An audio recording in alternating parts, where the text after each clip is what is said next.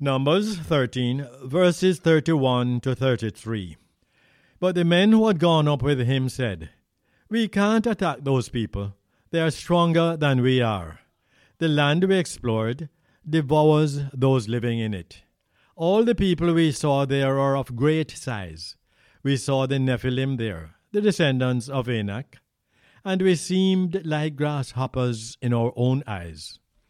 As we reflect on this story in the book of Numbers, we see how God took his people out of Egypt with a mighty show of power, and then provided for them miraculously while they wandered in the wilderness for 40 years. When they were near the promised land, Moses sent the leaders of the 12 tribes to search out the land of Canaan. On their return, their report verified God's promise that the land was indeed prosperous.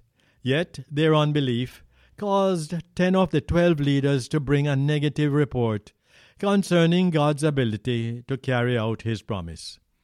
They began to compare themselves with their enemy and saw themselves as grasshoppers. The people of God were close enough to go in and spy out the land. They were close enough to bring back some of the fruits of the land. Yet their hearts were far from receiving God's promise, because they could not believe God for victory over the giants. Many times we come close to God's plan for our lives, but we allow the giants of doubt and insecurity to hold us back. When problems arise, we see ourselves as grasshoppers, and we reap failure because we discount God's ability to fulfill his promise.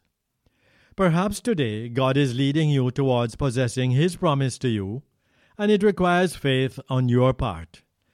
Be alert to recognize the strategies of the enemy, who may be causing you to doubt and to be afraid. Instead, hold fast to your faith and allow God to fulfill his will for your life. Keep going forward to possess his promise. May I invite you to join us next week.